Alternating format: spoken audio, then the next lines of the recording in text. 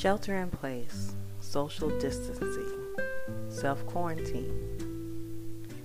We are working through this coronavirus pandemic. But there are some things we can do since we're in isolation that can encourage us, that we can improve on ourselves. We can spend time with our families, and I'm pretty sure we all need to spend time with our families. If we have children, we need to spend that quality time while we have it. Before the coronavirus, we were all busy, go to work, go to church, spend time, do this, do that, and everything seemed like it was in a rush. We rush to work, we get stuck in traffic. We rush home, we have to come home and cook, come home and clean, prepare the kids for bed, start all over again. Right now, while we're in Corona, or Rona as some people are calling it, we have actual time to slow down, take a deep breath, and take care of our families. God has given us families to take care of. He has given us families that we can spend time with. Families are the first ministry.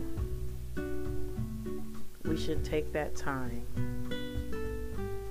to love on our family members.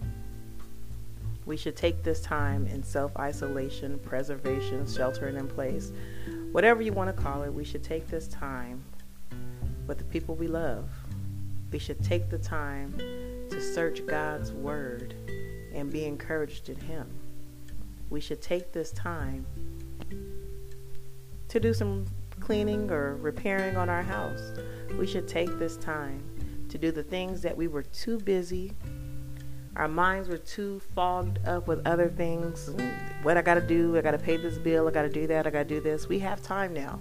Unfortunately, we have a lot of time. Now, some of us still have to work. I'm one of them people. I have to work still, maybe every other day, but I still have to go to work sometimes. But we should take this time that God has given us in this pandemic. We should take this time to live for Him. There are so many ways to reach people without actually having to touch them. We can pray for the people that our minds are too foggy and too busy to even worry about praying for. We can call on our loved ones that we haven't called to check on them just to see how they are.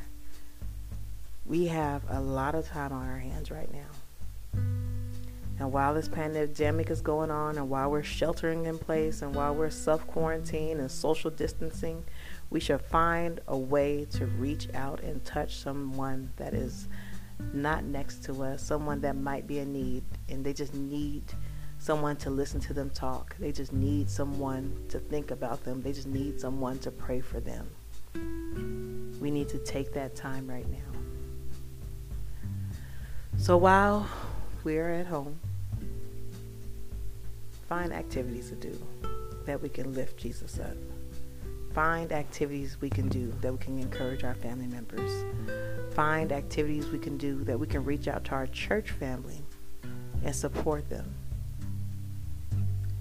We can still walk with Jesus while we're walking in the house.